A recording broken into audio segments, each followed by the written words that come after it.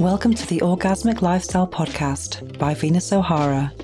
I'm here to welcome you into the world of orgasmic living by hosting experts to discuss orgasmic topics such as nutrition, spirituality, personal development, sexuality, and much more. Here, we will offer lifestyle lessons that can help you lead a fulfilling, joyous, and orgasmic lifestyle. I'm your guide, Venus O'Hara. Welcome to the 19th episode of the Orgasmic Lifestyle Podcast by Venus O'Hara. In this new moon episode, I'll be discussing veganism. I'll be interviewing Korin Sutton, a vegan fitness coach and star of the BBC 3 series Veganville. Then I'll be discussing the book I'm reading now, which is The Silva Mind Control Method by Jose Silva. And finally, we'll be experiencing a guided meditation with affirmations for living a conscious lifestyle. But first, let's talk about my own journey with conscious living and veganism. I think I lead quite a conscious lifestyle, although it never was my intention to live the way I do for the planet or for anyone else apart from myself, if I'm totally honest. I just have conscious tastes, I suppose. For example, I'm child-free, so I'm not adding to the problem of overpopulation. I know lots of people call themselves, is it birth strikers or something like that? They don't want to reproduce. For that reason, they think that the world is overpopulated. But for me, it just hasn't been something that has come on my horizon. But if I did happen to get pregnant and buy a fantastic Mars, then maybe I would go along with it. But for me, it's never been something that I have consciously tried to make happen. I also don't have a car, and I never ever learned to drive. And it was never on my wish list. And it's easy to actually get around without a car, depending on where you live, of course. That I think many places in the world do kind of force you somehow to kind of have a car to be able to get around and just live in general. And in places that don't have, good public transport networks. But where I'm in Barcelona, I live quite central. And I don't actually even need to take public transport. I've not been on public transport now I'm talking about the underground here, the underground or buses. I haven't taken that for like 2 years now, since before the pandemic.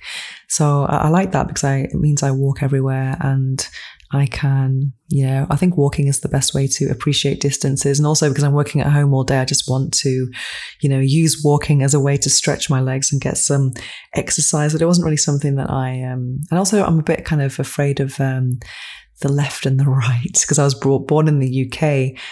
And obviously people drive on the left there, and here it's on the right, and people are a bit crazy here. And there's lots of motorbikes, lots of, I don't even know what they're called in English, but these scooters and bikes now. It's just a bit crazy. I really wouldn't want to have that responsibility. And also thinking about the cost of parking, insurance, having a car, it just seems like a big headache. I don't really need to have one. And if I need to go outside Barcelona somewhere, then there are always coaches and long distance trains, so that's always an option.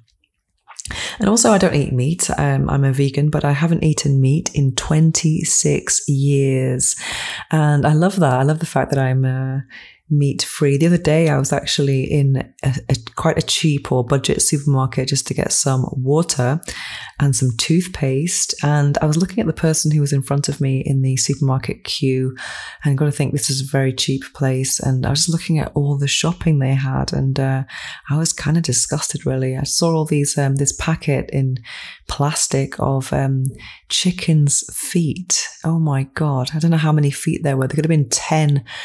I don't know, would you call them paws or claws or whatever? But it was just, oh my God. And it only cost $1.43. That was quite disturbing.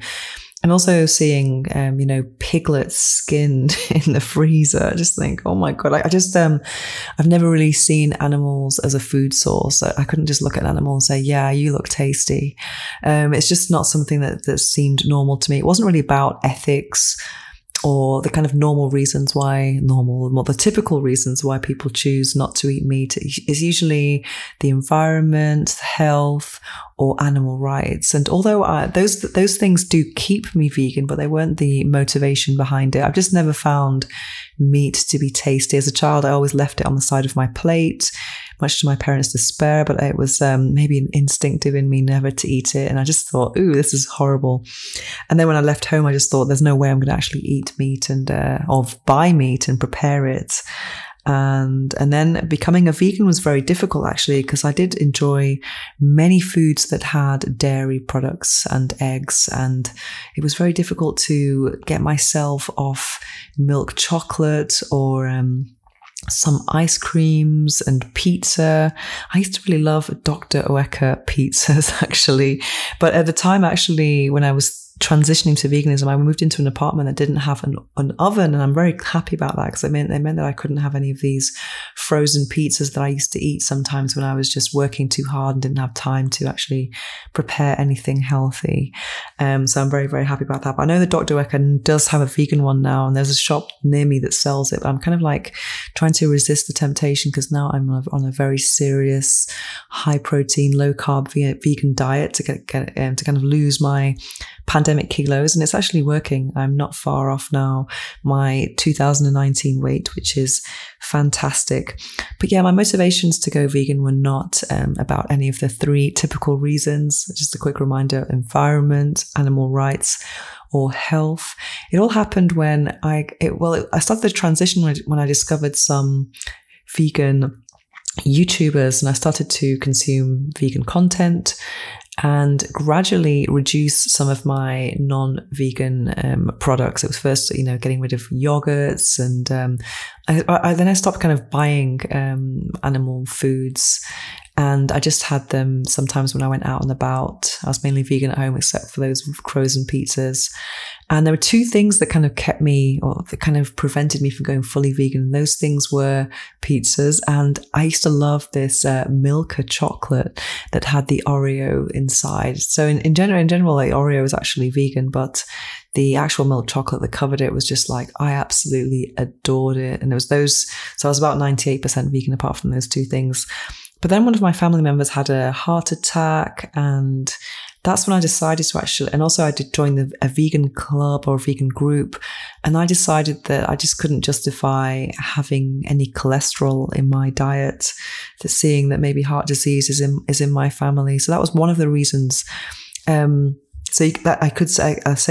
suppose you could say it's health, but also at the same time I was watching a YouTuber called Infinite Waters, Ralph Smart, and I watched him not because he's vegan. I was watching his content because of when his videos about spirituality and abundance, and especially about abundance. And he always talked about 7-day vegan challenge, and I was thinking, what does veganism have to do with abundance? I didn't really see the connection, but I had started doing sex magic about 3 months before I went vegan. And then when I actually went vegan, I started to think about maybe more about the spiritual and energetic reasons to not eat animal food. So that was really my motivation. It was more of a kind of energetic thing, not to absorb suffering and pain. And I was also becoming disgusted by some of the things about the dairy industry that I was learning about eggs and cheese and stuff. And I was like, oh no, I don't think I can eat that. It just seemed to be just as disgusting as meat to me. And also the ethical side of it as well. I say ethical, but it was more about a kind of rejection of like, I don't want that in my body, rather than empathy for the animal. But anyway, when I actually went vegan, it was incredible because I'd been practicing sex magic for 3 months, and all of a sudden, all of these things I'd been working towards and trying to manifest just started manifesting one after another, and I was just blown away. So actually, I did end up writing to Ralph Smart, the YouTuber Infinite Waters, and actually thanking him for his content, because I started to manifest incredible things in the abundance sphere, work projects. And business office that I couldn't even imagine that I'd ever have. It was just incredible. I just couldn't believe it. And I ended up actually clearing all my debts, my student loan, in 2 phone calls. It was just like, wow. And so I do have this association with veganism and abundance. And for me, I just don't think I could go back to cheese and anything like that now. And also, I think when you make that change, you start just discovering so many foods that you might not be aware of when you don't eat a plant-based diet. And you realize that in actual fact, there are so many more things in the plant world. It is more abundant than the meat world for sure. And I'm now eating things that I've never even heard of before. I mean, every time I go to my nutritionist, he's telling me about something else I can have. And I was like, oh my God, never heard of that. For example, my most recent discovery is lupini beans. They're amazing. So I'm doing a high protein, low carb diet, and these beans are they're full of protein, but they don't have they have quite low carbs, because a lot of legumes do have carbs in them, and that's fine and stuff. But I'm not really having those lentils or beans every day, but I'm having them about every other day. But the lupini beans, I've got the green light on, and yeah, so my fridge is full of things that I'd never even heard of maybe 5 or 10 years ago. And I love discovering new things. And I go to an organic shop where everything is in season and local, which is another kind of conscious element of my lifestyle. But I do that because I love the appearance of these fruits and vegetables, and also the taste is just superior, like nothing I've never experienced before. And I often end up buying fruits and vegetables I've never seen before. I've no idea what they are, but because they're in season, I know that it's kind of a limited time when they're available, and I just cannot recommend it enough. And so as a vegan, I think all of those things, when I watch footage about slaughterhouses or I don't know, the planet and things like that, those things keep me vegan or just kind of reinforce my life choice. I just think, oh my God, and also was something that's quite interesting about me, or quite strange compared to most vegans, is that I don't consider myself to be an animal lover. I respect animals, but I'm not someone who likes dogs or cats. I don't understand why people have pets, to be honest with you. I can kind of understand the company aspect of it, but that responsibility, I'm not sure how many people are genuinely looking after their animals in the way that they deserve. And, people who sleep with their animals and stuff like that. I'm like, oh my God. I did have an experience a few years ago when one of my flatmates moved out and I had to find another one pretty quickly. And there was a girl that I quite liked, and but the only problem was she had a dog. And I was thinking, I hate dogs. How am I going to deal with this? And just the experience actually just reinforced everything I thought about keeping animals in a flat, especially with no outside area. And I was going to say the shit hit the fan, but it really happened like this. But one morning I was having my orgasmic breakfast in the fridge, and the dog had this diarrhea episode right in front of me. And it put me off my my orgasmic breakfast, as you might imagine. It was just all over the kitchen floor. And also my friend was kind of like in a rush going out to work. And then the worst thing is that she got the mop that we used to clean the whole apartment, to clean it up. And I was disgusted. I was thinking, that's the mop that we put all over the house. Oh my God. Anyway, for other reasons, me and this girl, we didn't end up getting on that well. And I had to actually tell her to leave, which was very uncomfortable. But before she left, the whole house was full of dog hair. So I didn't feel as though I could go barefoot. The dog was barking all the time, every time he heard the lift go up and down. So it was very, very stressful to have that kind of noise, because it's very, very annoying just to hear dogs barking. And here in Spain, people are living on top of each other in these apartments, and then someone decides to have a dog, and then everyone can hear it. And I can't even tell you how many videos and podcasts I've had to stop and start because of someone's dog barking. And the worst thing is that they leave them in a flat all day long while they're at work. And I even hear dogs weeping, which does make me a little bit sad, to be honest. But I just don't understand why you would get a dog. I can understand maybe more in if you're living in the country and you have a house, it seems a bit more natural. But I'm not sure if humans should be living with pets. And also, when I was sick with pneumonia, one of the questions the doctor asked me is, do you have pets? Because I'm not sure how healthy it is to be kissing dogs, and then the dog's paws that have been out on the dirty street, then it's all over your sofa. Oh, anyway, that's another episode. But I'm not, the dog culture is something that's increasing as well. It's only getting worse. There are pet shops all over the place. And and I actually went for a job as an export salesperson in a dog food company. I didn't have to have any contact with dogs or anything, fortunately. But it was because it's a growing sector, and many people who are not having kids, they're having dogs instead. And the worst thing was I had to go along to this actual office was next to the factory, and the stench was absolutely disgusting. Oh my God. And it's the kind of place where you couldn't go on an empty stomach, if you see what I mean. It was that strong. And they even said that, you have to have a good breakfast before you come here because you'd end up throwing up. It's that bad. And obviously they're eating meat, so, it's not the best meat. Anyway, oh my God. Yes. So anyway, today I'm really excited to talk to Korin Sutton about veganism, because there are many ways to spread the vegan message, and my way is more about, I believe that food is a form of activism. I'm one of the organisers of Barcelona Vegan Community here, and we organise events every weekend, and I'm very active organising events, and they're mainly in restaurants, or maybe we have picnics, but in general it's to meet other vegans and eat. And sometimes people join our group and they're kind of angry that we're not angry enough. And obviously there are many things to be angry about. But I think the positive way of spreading a message through delicious food cannot be underestimated. For example, just yesterday I organized a meetup, and some of the people there were actually vegetarians, so they ate cheese. And when they tried this vegan cheese made with cashews and lupini beans, they were blown away. They were like, wow. And also I try to do the same with some of my friends who come and visit me, and they try some of the products that I eat. And they were just, I had a friend over a couple of weeks ago, and I was just letting her sample some of my new discoveries, and she's just like, wow, because people don't really talk about maybe tempeh or lupini beans in the mainstream. So I think that's a kind of more positive way, rather than saying, the food you eat, how it's made. Do you want to watch a video and see how pigs are slaughtered?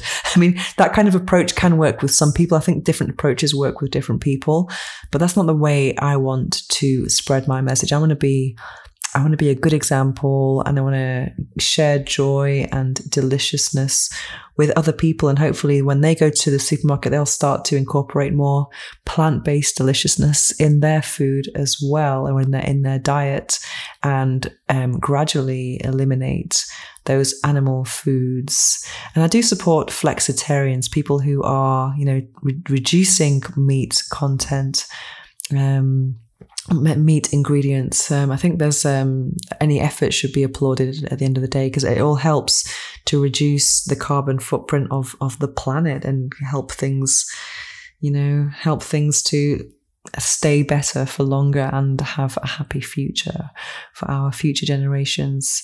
I think it's very difficult to be 100% vegan for many people, and also the social aspect is difficult in many places. I'm very blessed here in Barcelona because it's such a fantastic place for veganism, and also being part of a big vegan group, having lots of vegan friends, it doesn't really seem to be much of a challenge for me. It's actually quite easy. But then there's always those situations where, for example, I'm going to go to this a Toastmasters Congress very soon, and then I'm going to have to fight to make sure I get my vegan food at a gala dinner.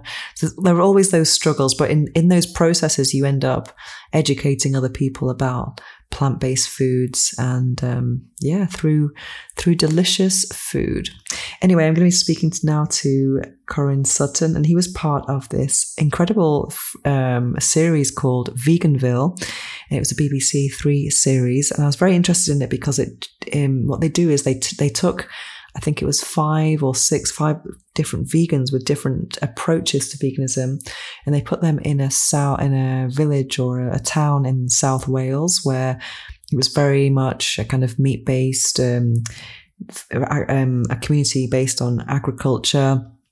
And I don't think I'm not sure if there are any vegan restaurants there, but it wasn't very vegan friendly, let's say. And we wanted to kind of compare and contrast which approaches worked the best. For example, was it the, showing footage of slaughterhouses? Was it the food? And Korin Sutton's actually a bodybuilder. So it's a very positive thing to actually be a living, breathing, good example of veganism. I think that's a very good way to spread the message as well, because some people, if they are maybe in a kind of more angry state and they're not eating the healthiest food, because veganism doesn't mean you're healthy. There's a lot of junk around. And if you're kind of like angry and complaining all the time, you don't really look that healthy, then I'm not sure if that's going to be inspiring for many people. But whereas for me, I'd really try to focus on being very healthy. I've just had my blood tests done. Everything is perfect. And also I go to the gym and I'm gaining strength so quickly. I'm getting to a point where I'm one of the strongest in my resistance training classes, which is just fantastic. Especially when people think you need meat for protein, when that's definitely not the case. But anyway, speaking of sport and veganism, let's find out more from Korin Sutton. Now it's time for this episode's interview. I'm going to be speaking to Korin Sutton, a vegan health coach and star of the BBC series Veganville. So, Korin, welcome to the Orgasmic Lifestyle Podcast. I'm really looking forward to speaking to you today because I'm also vegan and I'm going through a fitness transformation at the moment. So I'm sure I'm going to learn a lot from you. And you are a certified sports nutritionist and a vegan fitness and health coach. What inspired you to help others in this way? It all pretty much happened when I was I want to say I was in Navy Reserves at the time. I served in the military for about 8 years. Did 4 years in the United States Marine Corps, fully active service, deployed to Operation Iraqi Freedom 3 and 4. And then I took a break from that and then joined the Navy Reserves and did that for another 4 years. So when I was in the reserves, I was taking time as well to go to school. And for like a part-time job, I was a personal trainer part-time. And when I was in school, I saw the presentation by Gary Roski, The Best Speech Ever. And if y'all never seen that, it's a really good speech. Gary Roski is like a huge animal activist. He's like one of the original OGs out there. And he actually came to my school in person, did his spill on veganism, and pretty much convinced me in that speech. So once he convinced me, I was already doing the personal training part-time, but that's when I kind of thought about it. Like, I think I was in the industry maybe like a year or 2 years when I heard Gary Roski, but that's when I started thinking about the nutrition portion of it, because even working for gyms, and I had my own clients as well, I wasn't seeing significant results. And I was just like a basic beginner trainer, just telling people like, eat healthy, eat your lean meats, eat your veggies, the basic stuff that I think we all know when it comes to eating healthy, especially on an animal-based diet.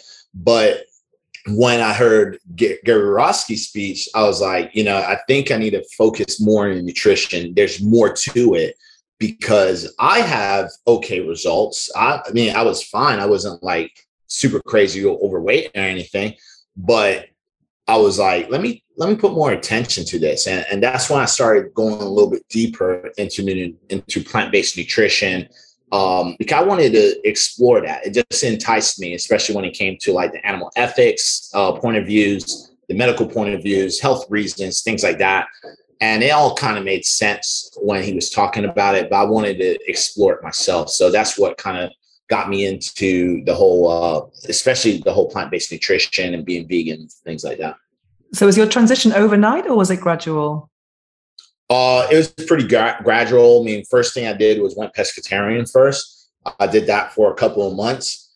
But then once I found out like a better balance of where I can get my foods from, Hold on, let me just close this windows for a while. Inside.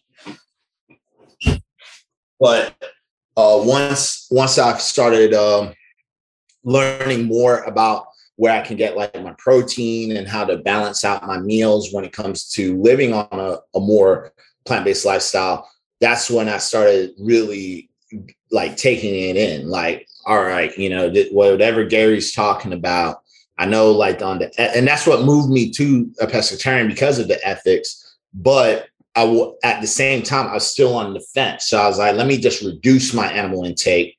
I won't eat any type of animal byproducts. Because he, you know, in the speech, he really pounded on land animals. You know, he wasn't really going hard on the marines animals. You know, so I was like, let me just cut that out. I'll just consume fish and seafood for protein and just try to get my protein from other sources of plant-based foods and see how that works. And when I was doing that, I saw significant improvements in my health, into my aesthetics. I was losing body fat like crazy. My energy levels was getting higher. And when I saw the results from that, by that point, I was like, I wonder if I'm getting all these great results just being pescatarian, because about 80% of my diet was from plants. I was like, I wonder how good it would be if I go 100%. And at this point, I knew about tofu. I knew about seitan. I knew about tempeh. I knew where to go to the grocery store and get healthy plant-based foods. You know, like I was more knowledgeable. So that's when I went completely plant-based, and I started from there. Oh, fantastic. Mm-hmm. So when people think of a vegan meal, they think of maybe lots of vegetables. And what do your typical meals look like? I mean, do you have any? Oh, they evolved, I suppose, over the time.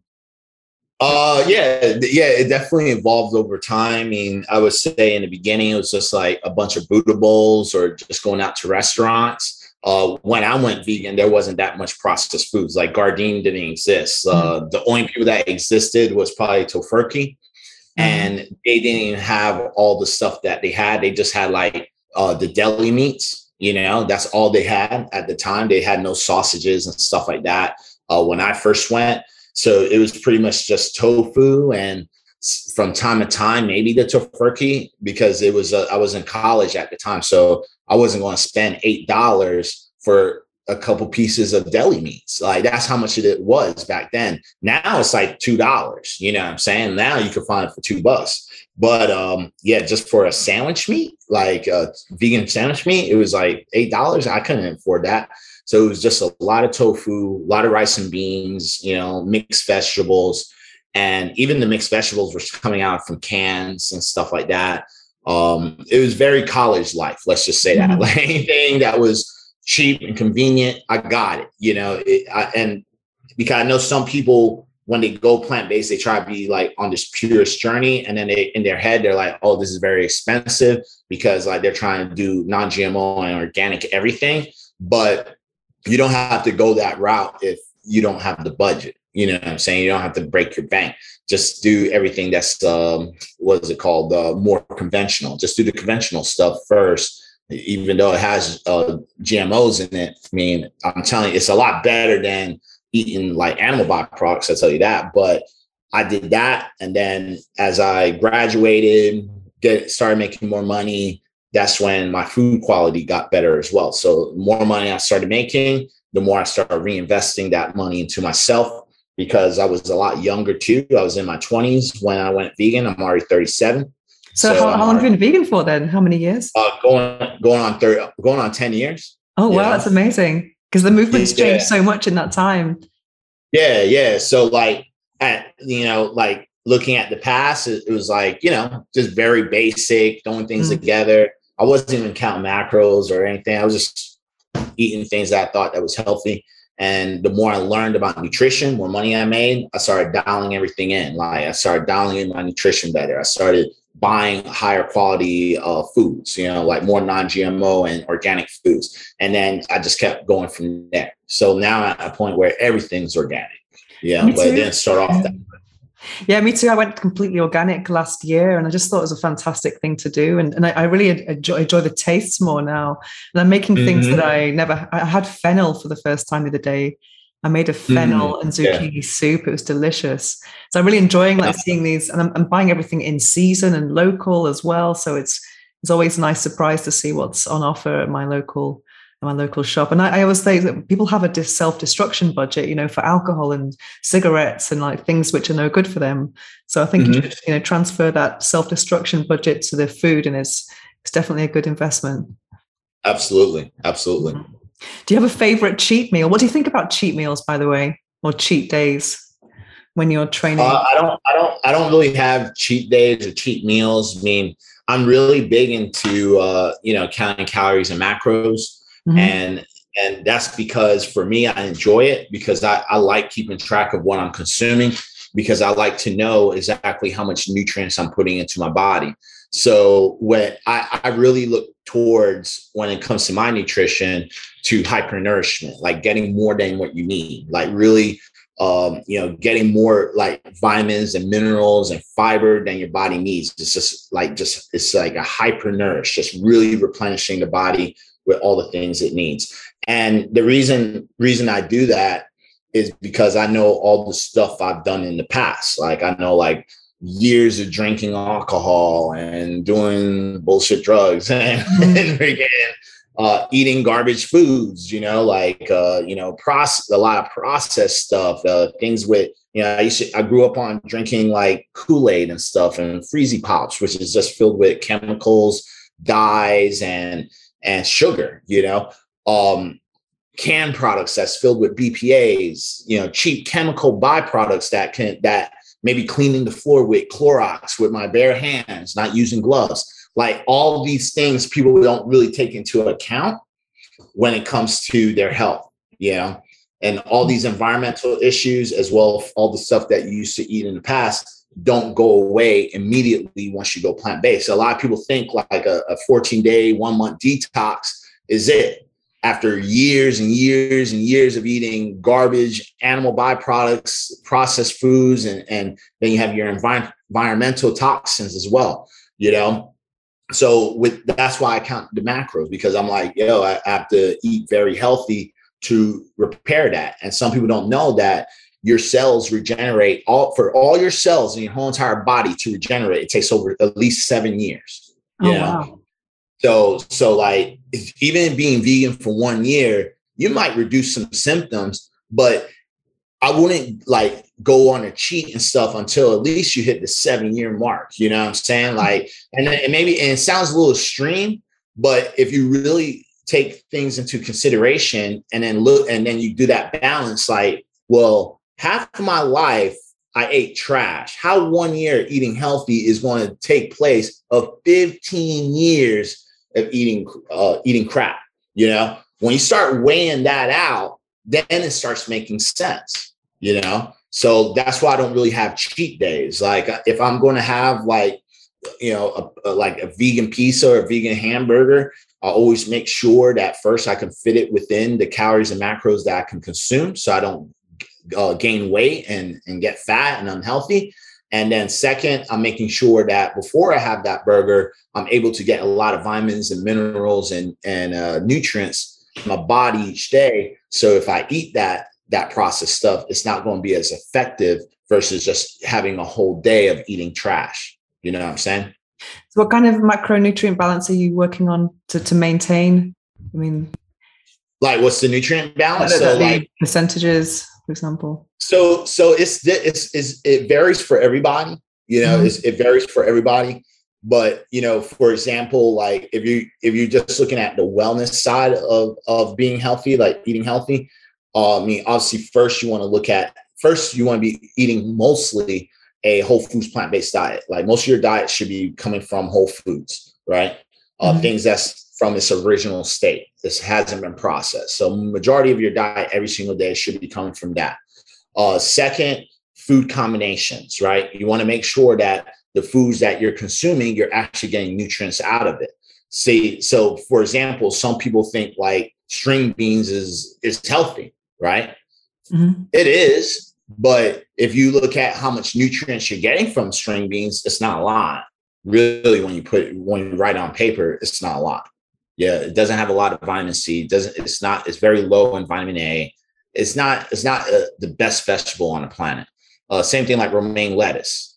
It's not the best vegetable on the planet. You know what I'm saying? Like, it's healthy, but it's not the best. It's like you could eat like a whole bowl of salad, and you're not going to get a lot of vitamin C or vitamin A from that byproduct. It's not the best vegetable. It's not the highest ranking. So that's why I focus more on superfoods like bell peppers, kale, spinach, like things that's just pumped, filled with vitamins and minerals. And then I track that to see how much I'm actually getting to hypernourish the body. And on my fitness pal, it's going to tell you your daily value. So for example, like when someone doesn't know how much fiber they're getting, just saying eat a high fibrous, just have a high fibrous diet, and just saying that, how about know what's your daily value of fiber first, so you can know how high you need to go, right? Mm-hmm. So for an average person, it's like 30 grams a day. You know what I'm saying? It's not a lot, but if you do up to 30, you already hit your daily value. And if you go anything higher, that's just browning points. But you could get to a point where it's so much where it could be too much of a good thing, could be bad, right? So it's like you could go too much where you're getting like 80 grams of fiber. For some people, it won't bother them. For most, they might have indigestion and bloating, and then they're holding a lot of water as well. So this is why you track, so you can see how your body reacts to everything, so it gives you more state of mind versus like, because you probably heard this yourself. I went vegan. I did this plant-based, but I was bloated all the time. I was holding water. So I went back to meat, because when I eat meat, I wasn't bloated. And it's like, of course, because meat has no fiber. Of course, you're not going to be bloated, but maybe on a plant-based diet, your food combinations wasn't built right, and you were just eating tons of rice and beans, right? That's very high in fiber, and you're trying to get your protein from the rice and beans, which created the bloating. Mm-hmm. Yeah. If you were tracking that, you can see what was the limit of all that rice and beans that made you bloat. It gives you the answers, Yeah, it's incredible. I track my food as well on Chronometer, and I really recommend it to anyone, because you think you're eating healthily stuff because it's maybe whole foods, whatever. You don't really know if you're getting everything. And I like to see after lunch what the score is, to see what I need to have for dinner to kind of get a full score, and I love doing that. And I actually I used to be able to eat whatever I wanted and not really care about the weight.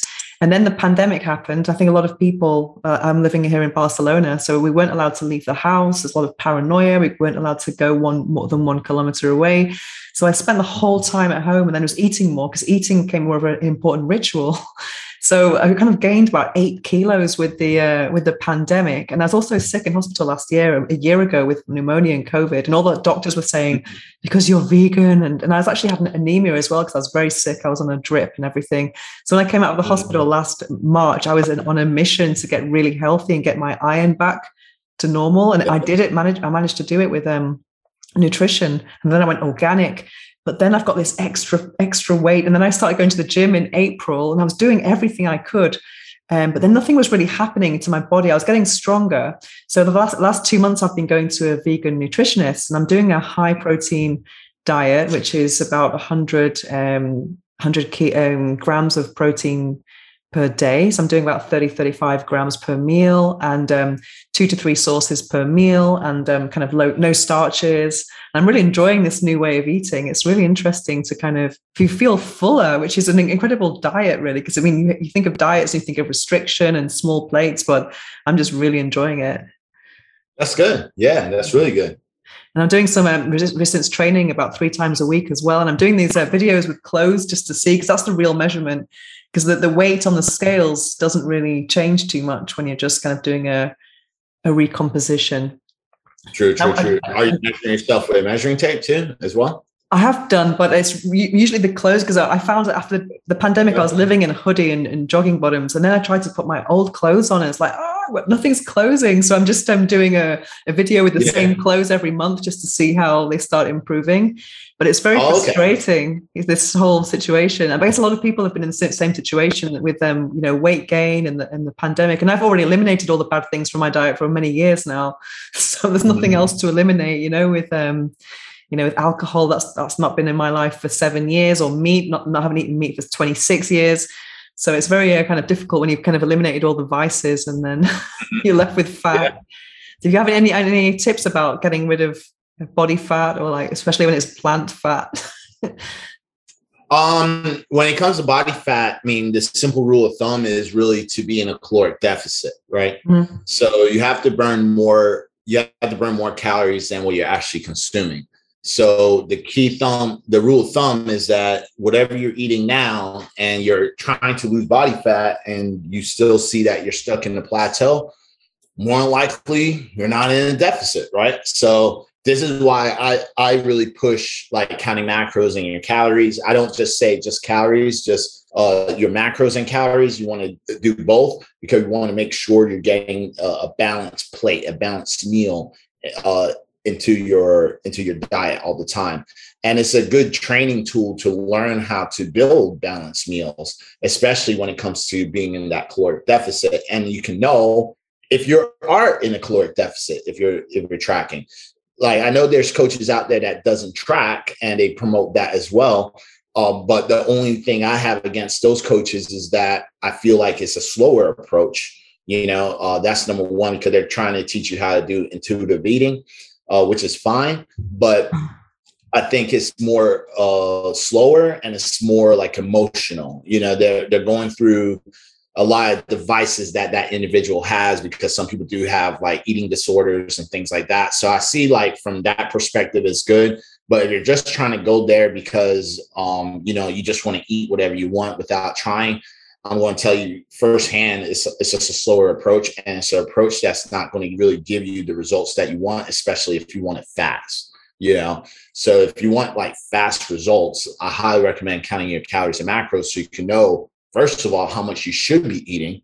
And then that could be a guide or a tool so you can start learning how to build balanced meals.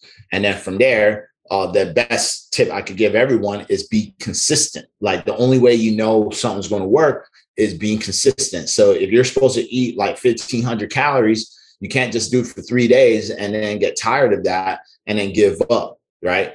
Or do it for 1 month and then give up. You have to, not 1 month, but 1 week and then give up. You have to give it at least 1 month of eating the foods that you're supposed to be eating consistently to the T every day for a month. That's when you're going to see results, And if you're not seeing results, that's when I highly recommend getting a professional. Truthfully, I feel that getting a professional should be the number one thing. Like, don't even try guessing and doing it on your own. I think when you guess and try to do everything on your own, it's just a waste of time. Yeah. I'm a type of person that really looks into professional help when I need it. I don't really try to do everything on my own if I know I don't have the knowledge. Yeah, it's just a waste of time. Google is very misleading. Sometimes having too much access to information can be misleading because you go down this rabbit hole, and then what ends up happening is that you're just confused and lost. Yeah. So I highly recommend like getting a professional, and then find a professional that you want to correlate your lifestyle to. So if you see someone who counts macros, but their testimonials and stuff looks amazing, and you want to have an amazing body like those testimonials, then maybe that's the person you want to go to. If you see someone who doesn't count macros and, you like their style, you like their personality, go with them. If it's someone who promotes juicing and you feel that, if you do these juices or detox and you're going to be, it has to be your lifestyle. So when I say this is like, because there's some vegan gurus out there that pushes this stuff. I'm not a big fan of it. I think it's just a load of crap. But like, if you want to be a juice person and just eat juice, drink juice all day, you have to make sure if you're doing that detox and doing the juice diet, that's something that you can adopt as a lifestyle. Don't fall, like, again, it takes 7 years for your whole entire body to regenerate. It's all the cells. So doing a 30-day detox, 8-week detox isn't going to cut it unless you're someone who's so obsessed with juice and you want to adopt that as a lifestyle. That's when you're going to start seeing results, and you're going to see sustainable results. Because what most people do is they do the juicing, they hear all the, the hoorah about the juice and eating clean and all this stuff, and it should take out the parasites and all this stuff. And then next thing you know, they do it, and then 8 weeks down the road, they lose about 20 pounds, 30 pounds. And then they eat back the same garbage that got them to gain the weight again, because they don't have any idea. They don't have no roadmap what to do next. And they're tired of drinking juice all day. So they gain all the weight. So I always say, find someone, if you're going to use someone, that you can adopt it as a lifestyle. Whatever practice that they're promoting, make sure that's something that you could say, like, I like that style, and it's something I could do for a very long time or for the rest of my life. If you say I can't do it, then you're going down the wrong path, and you're buying snake oil, literally. Just because people are vegan and they love animals doesn't mean they don't love money too. Yeah. Yeah. There's also so many different approaches to weight loss and your objectives. Because for me, I just love like the strength. I saw this meme a few years ago. It was really funny. It said like the sofa ass compared to the silicon ass, the yoga ass and the squats ass. And I like the squats ass because it's like a more kind of stronger body, rather than the skinny. You mean like the butt? You mean the butt? Yeah. Oh, okay. And it's like, it's all these, it was like the sofa, like it's really big, like, and there's silicone, like, Kardashian style. And then, yoga, which is like quite bony and small and petite. And then the kind of squats ass. And I'm like, I want the squats ass. So I'm not sure. I don't think juicing all day is going to really make that kind of ass. Because I mean, people who want to juice and just like, eat really light food or something, maybe fruitarians, they might want to lose volume and just not have that much muscle mass. But I like being strong, and I also, before the pandemic, I used to wear my vegan t-shirt at the gym because I love body pump, and I was also a lot stronger than the guys there, which is interesting. So I saw a Veganville a few years ago, and I watched it again last night with your part in it. Oh, cool. And it's so interesting to see these different perspectives on how to spread the message, because some people will go down the kind of angry activist route, which doesn't well, obviously different approaches work with different people, but I really love your approach about being a really good example. That's a really kind of positive example. I think it's a really most definitely. Yeah. I mean, when it comes down to the approaches of veganism, it's many ways you can do it.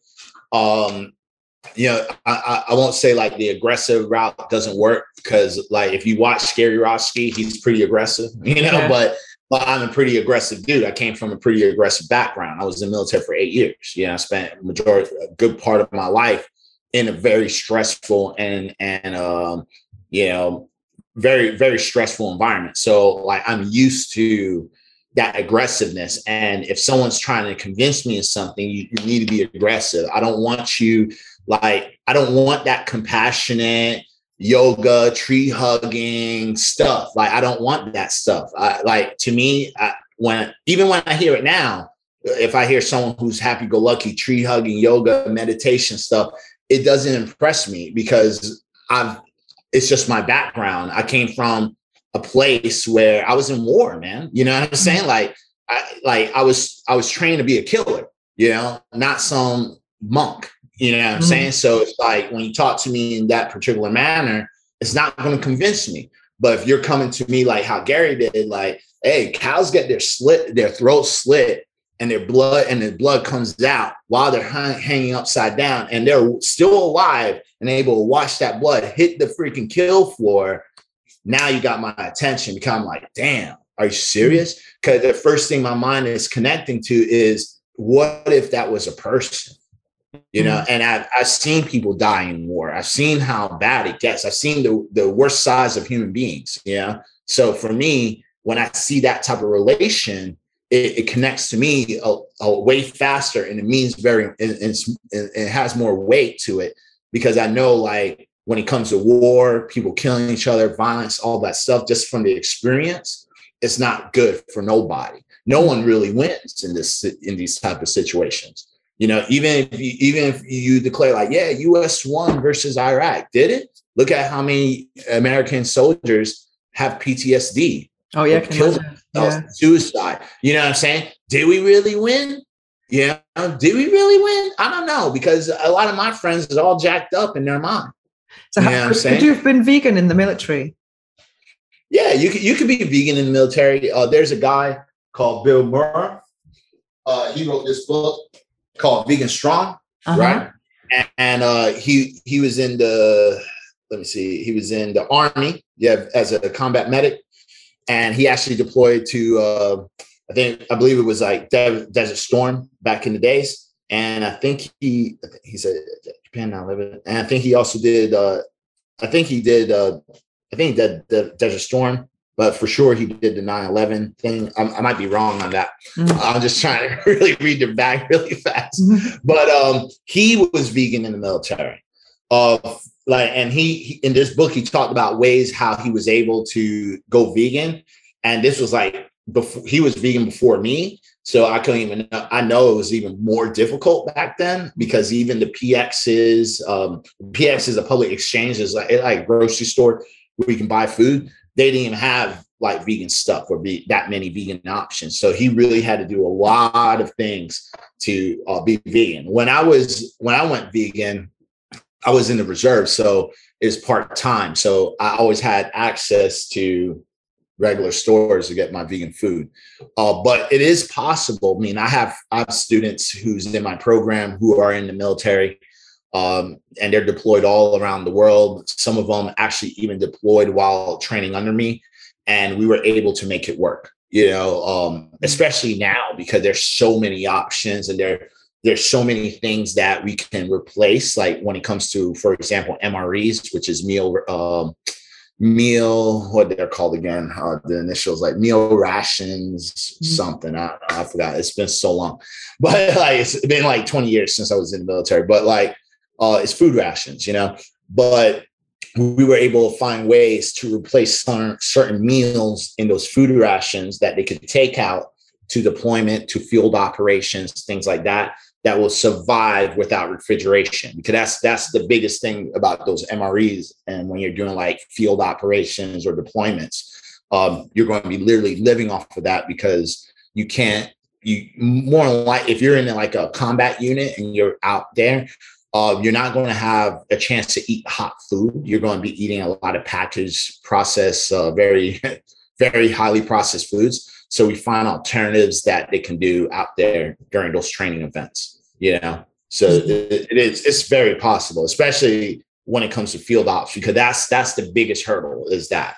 not when they're like at home in the rear on base. Like it's easier now.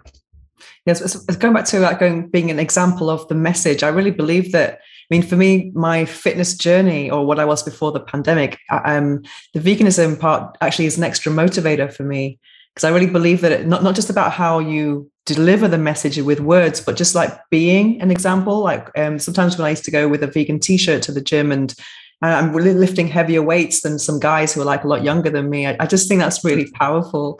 I'm not quite there at the vegan t-shirt level yet, but I will be when I feel like I'm getting stronger. But it's because I feel like it's an extra motivator. It's not just about looking good or health. I feel like my body's a canvas for the message.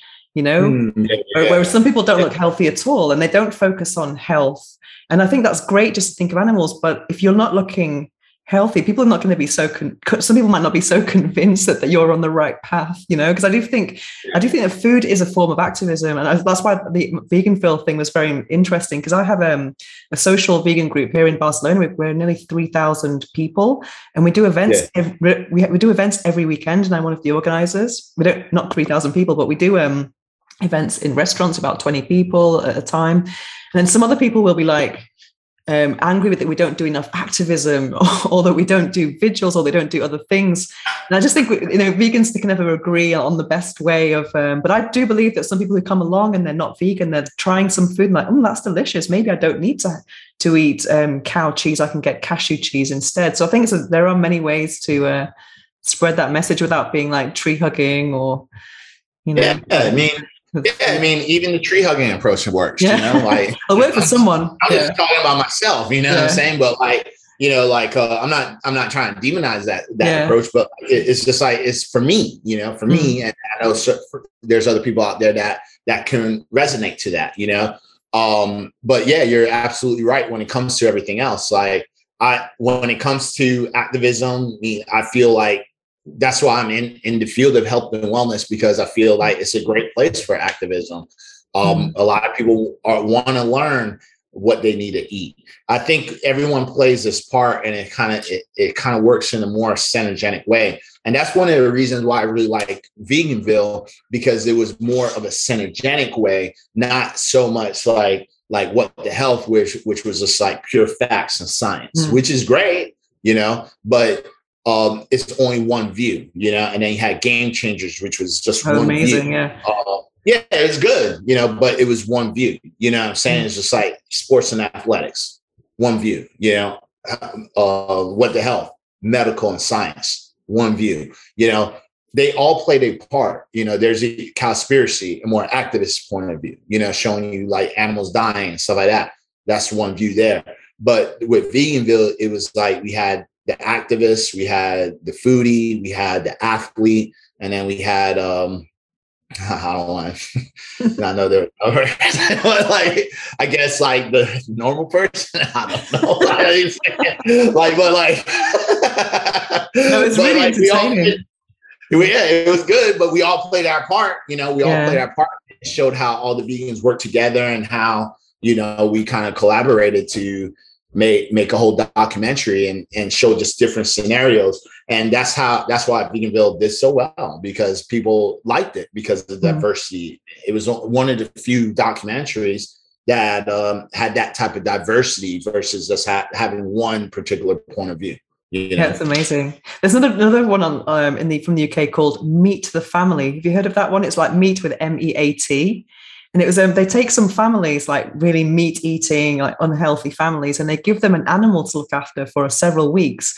And at the end, they have to decide if they're going to send it to a sanctuary or eat it. It's so interesting because because during that process, I mean, there's some chickens, there's some piglets, and they have them in the garden. And the kids are really happy. They give them names, and they become very attached. And I remember one family, they're watching all the slaughterhouse stuff. They were crying. They were all like, oh, and then, but they couldn't get on board with eating delicious food. And they had a big party for friends, and the friends were like going to get, you know, some takeaway on the way home, because that's why I think food is still important. So you don't feel like you're making a sacrifice, because food is a really basic thing. And dairy is so addictive. It took me 6 years to go from vegetarian to vegan because of just dairy addictions. You know, it was really hard. And it's actually Freely who made me go vegan from all the talk about the disgusting things about dairy, because I was already kind of like not eating flesh anyway. But so many things I didn't know, and I was just like, oh, I was disgusted by it. But it took a family heart attack in my family to kind of like make me go, okay, no more cholesterol. And that was it. It was decided. And ever since, there's no way I would even be tempted by anything like that now. So I found amazing things like cashew cheese, or there's so many other things, you know, to enjoy. So so do you know about the rest of the stuff with veganism? Do you know any like good vegan sports shoes? Because I'm trying to find some. Do you know any good vegan sports brands? Because I mean, I mostly wear a lot of Nikes, so a lot of Nike shoes, you know, are vegan.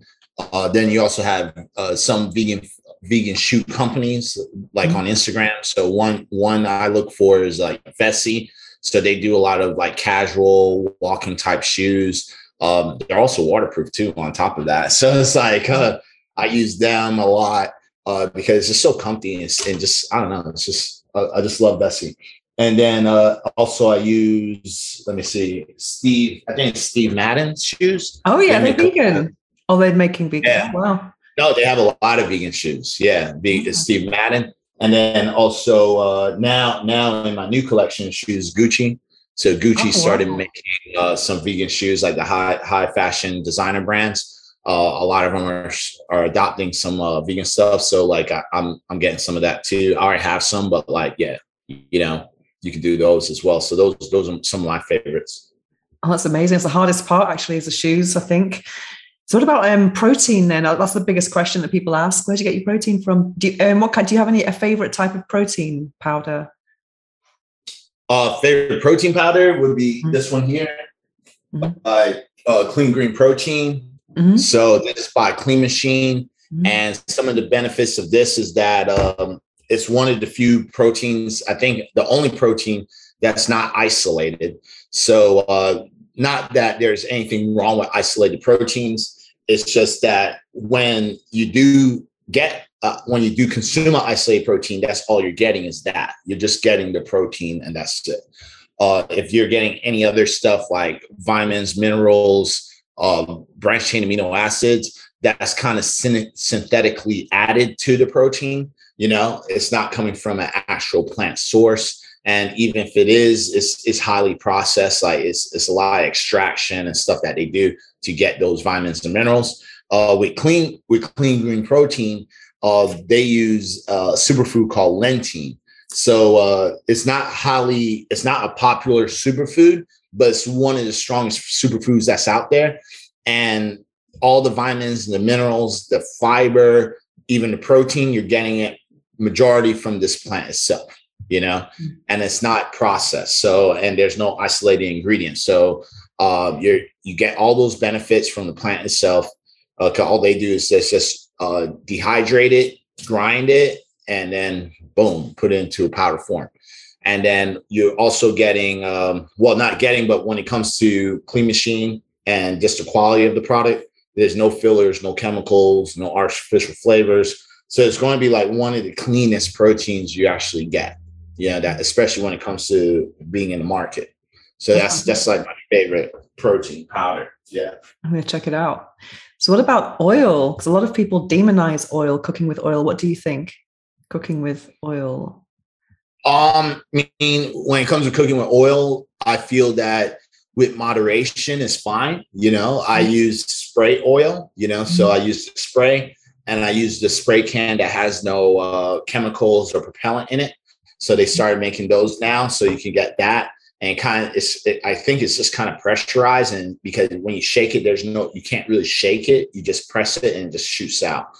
So because there's no propellant, so I think it's just like kind of pressurized, and you just use it like that. So I use olive oil because it is a healthier type of oil to use while cooking, but I use the spray, so it's just enough to lubricate the pan so nothing really sticks. And I use like an iron skillet, so nothing sticks, and I use that.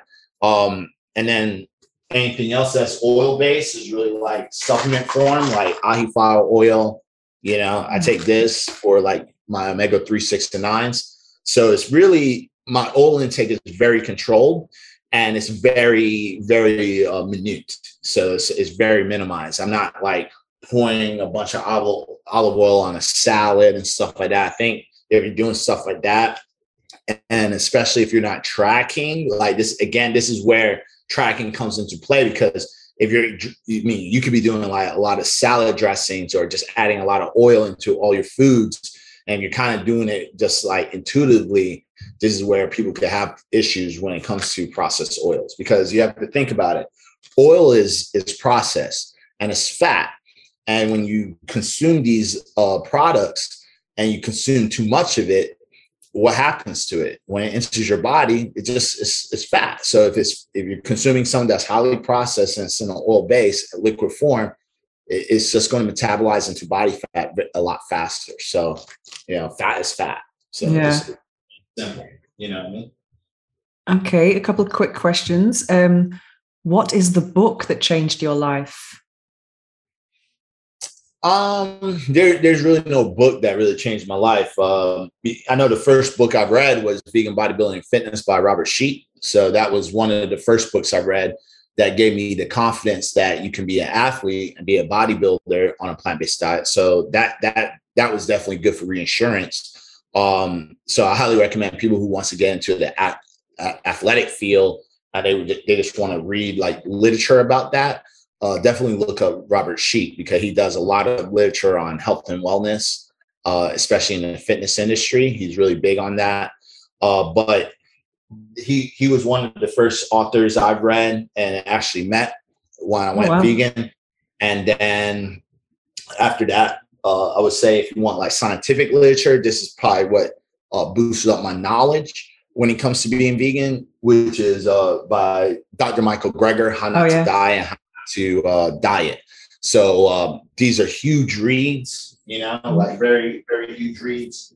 As you can see, like these books are humongous, and his second volume, I have it here, it's just as big, probably even a tad bit bigger. But the best thing about this book, it tells you everything, every single food that you can think of that's scientifically proven that can prevent and reverse diseases. So when you read these things, and you can read it, you can get the audiobook or just follow, or do both. Like I did both and just follow along and highlighted important parts. But if you read these books, like that's really going to boost up your knowledge in nutritional science. So when people come to you about like some nonsense, like you have a strong rebuttal. Let's just say a very strong rebuttal. I interviewed him 2 years ago about plant-based diets and sexuality, because people don't talk about that very much, but it's very linked. You know, we saw that in the Game Changers. So it's an amazing conversation. So what about the phrase or affirmation or quote that you live by? Do you have one? The only one, I can tell you my business one. It's just like, I don't even know that one. It's like, it was on one of your YouTube descriptions. It was on your YouTube description. You had a sentence. What was it? Live vegan. Oh, be vegan, live fit, live forever. Yeah, I mean, it's just a quote. I mean, I don't live by that. I mean, it's a good quote, but and it's true. Like, yeah, you want to be vegan, live life, and be fit forever. Yeah, I mean, it is a good quote. I guess you could say I live by it in somewhat some type of terms. Yeah, you know. About veganism and masculinity, because it's interesting when you met those other bodybuilders, and that guy you said had 42 chicken breasts in a week. Yeah. That's kind of like, that's just made me kind of throw up a bit. It was just disgusting to imagine that in your body, you know, like 42 animals. So do you think that there's a lot of complex, or people don't understand it, or they think that you have to eat meat to be masculine? Have you found that? People don't understand it. That's the problem. It's just that people don't understand it. If we're using Veganville for an example, and that his name was Connor, like with him, and especially that type of town, it's a big farm community. So meat is like a big norm. That's why it was filmed there, because it wasn't just a regular place. It was like a farming community where eating meat is literally life. Like it's life. It's because it wasn't just like big factory farms and stuff. You're talking about generations. It's generational wealth that you're talking about. I mean, we were seeing like farmers that was like 7th generation. Yeah. Wow. So like this is things that's been passed on from one family to another. So when it came to the arguments, it was very, very, very hard, because you can tell there's a true emotional connection. But even if we rebuttal with those individuals, we can get between the cracks, but we could see that they kind of deflect it and avoid them. You know, they avoid it because it was just so deep and so penetrated, where it was like, no, well, my family did it this way, and that's it. You know, once you get to that point, that's when, you know, like, yeah, you're pressing them against the wall, you know. But when it comes down to the meat, it's really conditioned, you know, it's a lot of conditioning. They're just not really aware. But I did have, there were some things that the Veganville cut, a lot of stuff that Veganville cut. There were so many things. Oh, wow. You can only imagine, because like, you know, but it's for TV. I get it. But like there were so many more things we've done in that town. It just didn't make it on TV. I wish they did like an uncut where they show like all the little things. I think that would be cool if they did that. But I did have a talk with Connor and his wife, and I just told them like, look, like you're a bodybuilder, right? I could see you really like this stuff. But I told him the reality. I'm like, look, this sport, a lot of people don't live that long in this sport. You know, people live up to their 50s and 60 and then they die. Even now, people are dying even earlier. People are dying in their mid 20s and 30s now in bodybuilding. Does the illegal drugs play a role in that? Of course, of course it does. I guarantee it. But also the diet as well, because if you're doing the illegal drugs with the food, you have to eat more so the recovery can match up with the drugs that you're taking. Because when you take those drugs, it's like your body is like Super Saiyan. It's like you're putting a supercharger in your body, like everything works 10 times faster. And a natural athlete can never match up to someone who's taking illegal substances. You know what I'm saying? So huge ego thing, isn't it? It's like wanting to be bigger and better. And it's ego, body dysmorphia, like actual mental issues. Like it's a lot of stuff. There's a big dark side in the sport, you don't have to go down that road. Like with me, I didn't go down that road just because I know, like, for me, it's just for fun. Like, I just want to show people you can be fit and healthy on a plant-based lifestyle. That's it. I'm not trying to be Mr. Olympia.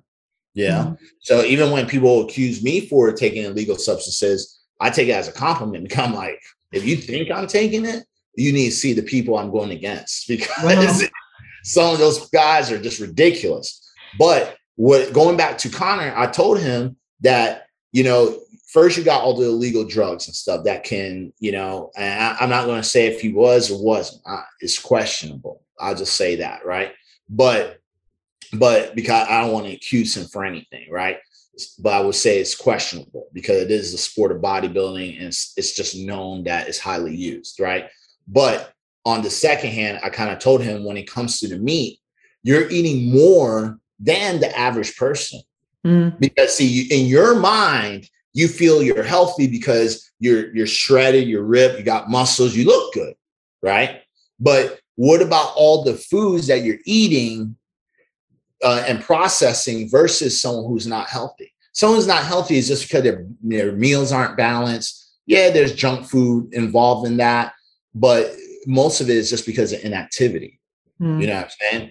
Versus someone like you have activity level, but the quality of food you're continually putting into your body to recover is filled with saturated fat, high cholesterol.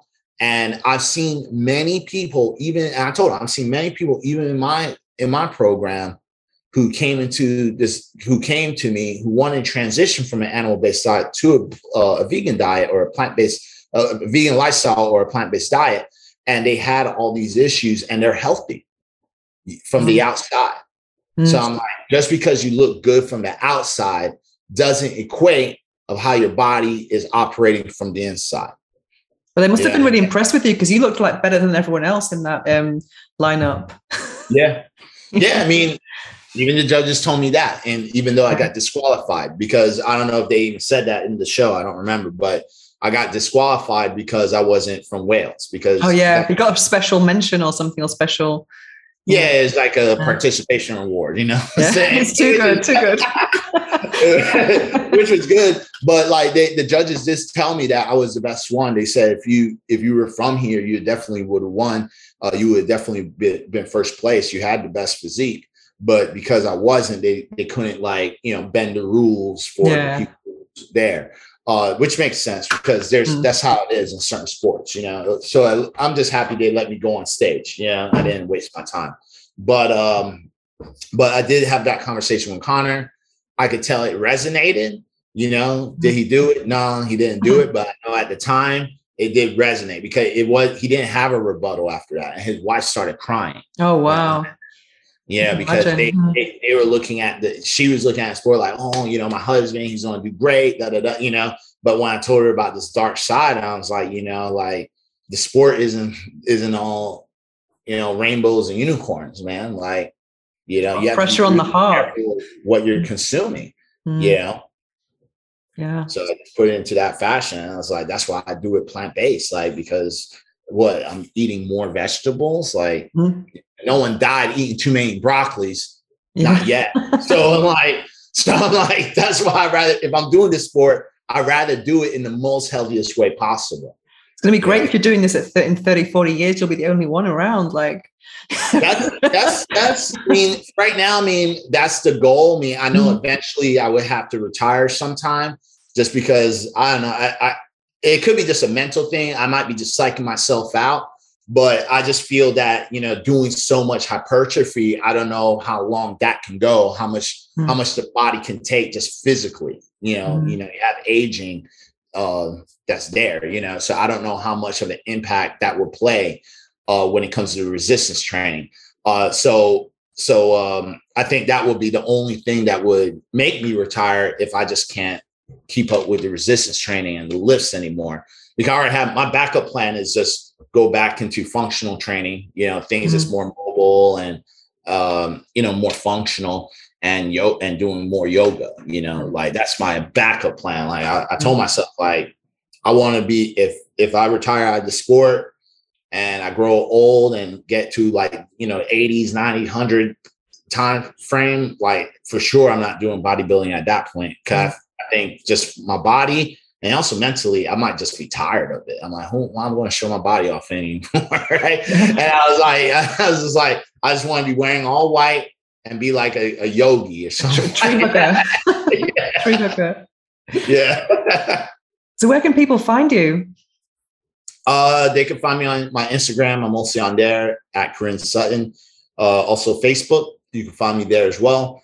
And then you can always go to my website at bodyhdfitness.com for like programs. If you're interested in programming, customized meal plans, things like that. And as well, you can email me at Korin Sutton at bodyhdfitness.com. Fantastic. Well, thank you so much, Korin. It's been a lot of information, and I'm really excited now. I'm motivated to carry on with my transition and journey. Yeah, no doubt. Yeah, just don't quit. That's the only thing. No. 2 months. I'm doing my month 2 update video on Friday, like tomorrow. So that keeps me accountable, you know. Perfect. Definitely. That's good. Okay. Well, thank you so much, and keep up the work. Bye. All right, cool. Thank you for having me. I'll talk to you soon. Take care. Bye. The book I'm reading now is The Silva Mind Control Method by Jose Silva. I have the pocket edition in my hand, and this was first published in 1978, and it sold millions and millions of copies, and it's been incredibly successful over the years.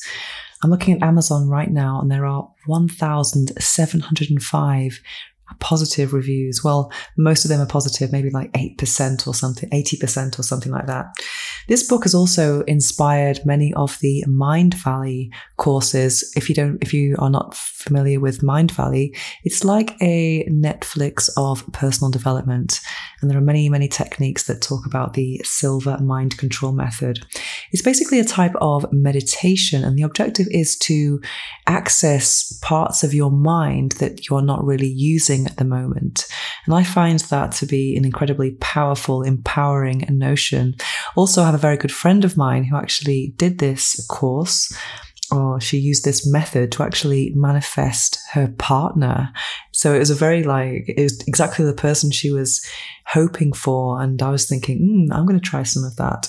So I've just started the book. And also I was inspired to buy it because I've heard these great stories from Mind Valley, from my friend who's manifested a fantastic relationship.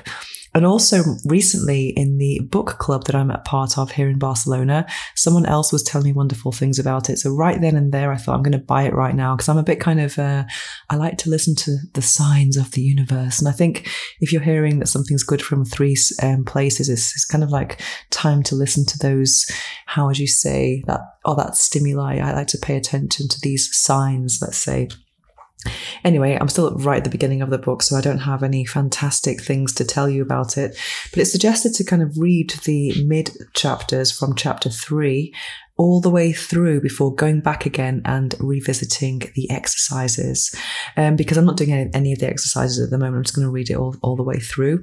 And that's one of the advantages maybe of doing this method on a video course, because it's a bit more visual and you can just stop and start the video as you want. That's how it is on the Mind Valley platform. And one thing I have read so far that really resonates with me is about accessing these part of your minds in a sober state. Because I think a lot of people that I know, especially in the spiritual communities here in Barcelona, they tend to like plant medicines and psychedelics and stuff. And there's nothing wrong with that, but those things do not really call me. And I just think sobriety is such a powerful thing, and accepting your reality, not needing to take anything is just really, really powerful. I do believe that you can access hidden parts of your brain or your mind without taking any drugs, because meditation is very powerful if you are experienced. And the more you meditate, the more experienced you can become in it, and you can have these incredible experiences, having downloads from the divine or having kind of like cosmic experiences. I've had a lot of cosmic orgasms through my sex magic practice, which is using orgasm to manifest. So I do believe a lot in that you can do similar things in a sober state. Also, I do believe that people who maybe take plant medicine, I do believe it can be a fast track to certain states, but with time, practice, and patience, I think you can still get there with other methods. And that's why I loved this extract that I'm going to read to you right now. Let me see what we have here. They learned that the 5 senses, touching, tasting, smelling, hearing, and seeing, are only a part of the senses they are born with. There are others, call them powers or senses, once known only to a gifted few and to mystics who developed them over lifetimes removed from the active world. The mission of mind control is to train us to awaken these powers. What this awakening can mean was well put by Mademoiselle's beauty editor Nadine Burton in the March 1972 issue. The drug culture can have its mind-expanding pills, powders, and shots. I'll take mine straight. Mind control does expand your mind. It teaches you how to expand it. It is aptly named because, unlike drugs or hypnosis, you are in control. Mind expansion, self-knowledge, and helping others through mind control are only limited by your own limitations. Anything is possible. You hear about it happening to others, and suddenly you see it happening to you. Wow, that's definitely an invitation to read more. And then another little extract that I found in the chapter about how to meditate. This is an incredible thing about meditation as well. It says, something beautiful happens in meditation, and the beauty you find is calming. The more you meditate, the deeper you go within yourself, the firmer the grasp you will have of a kind of inner peace so strong that nothing in life will be able to shatter it. I completely resonate with that, because meditation has been the rock that got me through some of the most challenging times in my life over the last couple of years. For example, I might have told you about my Bell's palsy diagnosis in June 2020. That was one of the hardest things I went through emotionally in my life. And I was meditating 5 or 6 times a day then. It was the thing that got me through it. I was kind of like accessing this inner refuge in my mind and trying to heal and trying to learn the lessons from that experience. And also when I was in hospital for 10 days last year, even though it was a difficult situation to be in, emotionally speaking, I just kind of like sat back and let it happen and meditated a lot. And I knew that there were going to be some really valid lessons from that experience rather than just kind of like feeling sorry for myself. So meditation is a wonderful way just to kind of connect with yourself and take a pause from events when you're just in kind of when you're being in a kind of reactive mode and letting things happen to you, and makes you kind of like ponder and analyze a little bit more, and maybe not analyze sometimes. Maybe sometimes you just kind of surrender and let things happen. And I'm going to read to you also the list of the chapters in this book, because it's very exciting, and I'm very much looking forward to discovering them. So we have how to meditate, dynamic meditation, improving memory, speed learning, creative sleep, which is where I am now. And next is your words have power. I'm very interested in that. The power of imagination, using your mind to improve your health, an intimate exercise for lovers, you can practice ESP, that is extra sensory perception. Form your own practice group, how to help others with mind control. And yeah, so how amazing is that? So hopefully I'll be back soon with some extra fantastic mind control attributes and capabilities by the time we meet in my next episode for full moon. And yeah, so that is the Silva Mind Control Method by Jose Silva. Now it's time to slow things down as we prepare for this episode's guided affirmations meditation. It's probably not a good idea to listen to this while driving or operating machinery. Instead, take a break from whatever you're doing, get comfortable, take a deep breath, and enjoy. I live a conscious lifestyle. I lead by example. My lifestyle serves me, my community, and future generations. I create new habits with ease. I share my knowledge with my family and friends in a loving way. I respect animals. I choose love and compassion.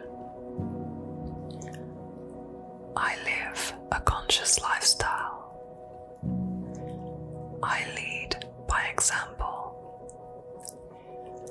I am thriving on a plant-based diet. I respect all forms of life. I take care of the planet as much as I can. I spread the message of conscious living in a loving way. I choose love and compassion. I live a conscious lifestyle. I lead by example. I do the best I can to live a cruelty-free lifestyle. I try to reduce my carbon footprint as much as I can. I support local farmers as much as I can. I recycle as much as possible. I choose love and compassion. I live a conscious lifestyle. I lead by example. I try to reduce my waste as much as possible.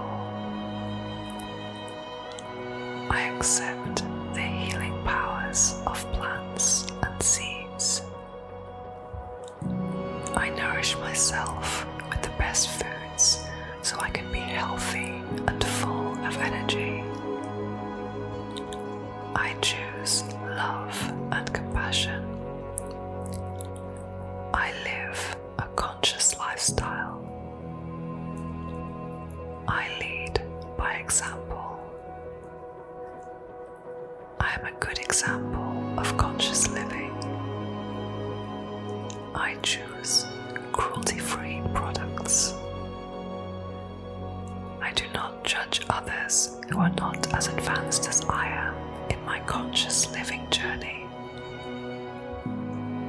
I support companies who strive to make the world a better place. I choose love and compassion. I live a conscious lifestyle. I lead by example. I invest in the world I would like to live in.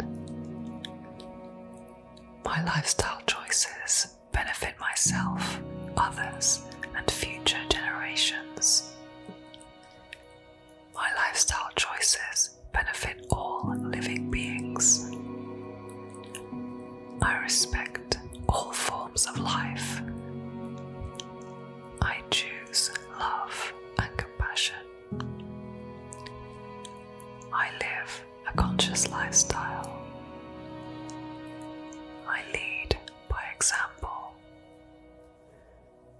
I celebrate my own power to make choices around food. I love and appreciate my body. I am patient with myself and with others. I choose love and compassion.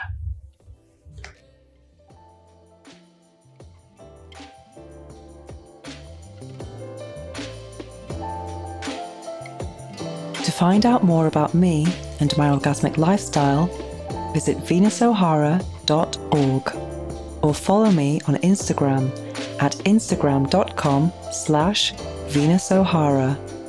Make sure to search for the Orgasmic Lifestyle Podcast by Venus O'Hara in Apple Podcasts, Spotify, and Google Podcasts, or anywhere else podcasts are found.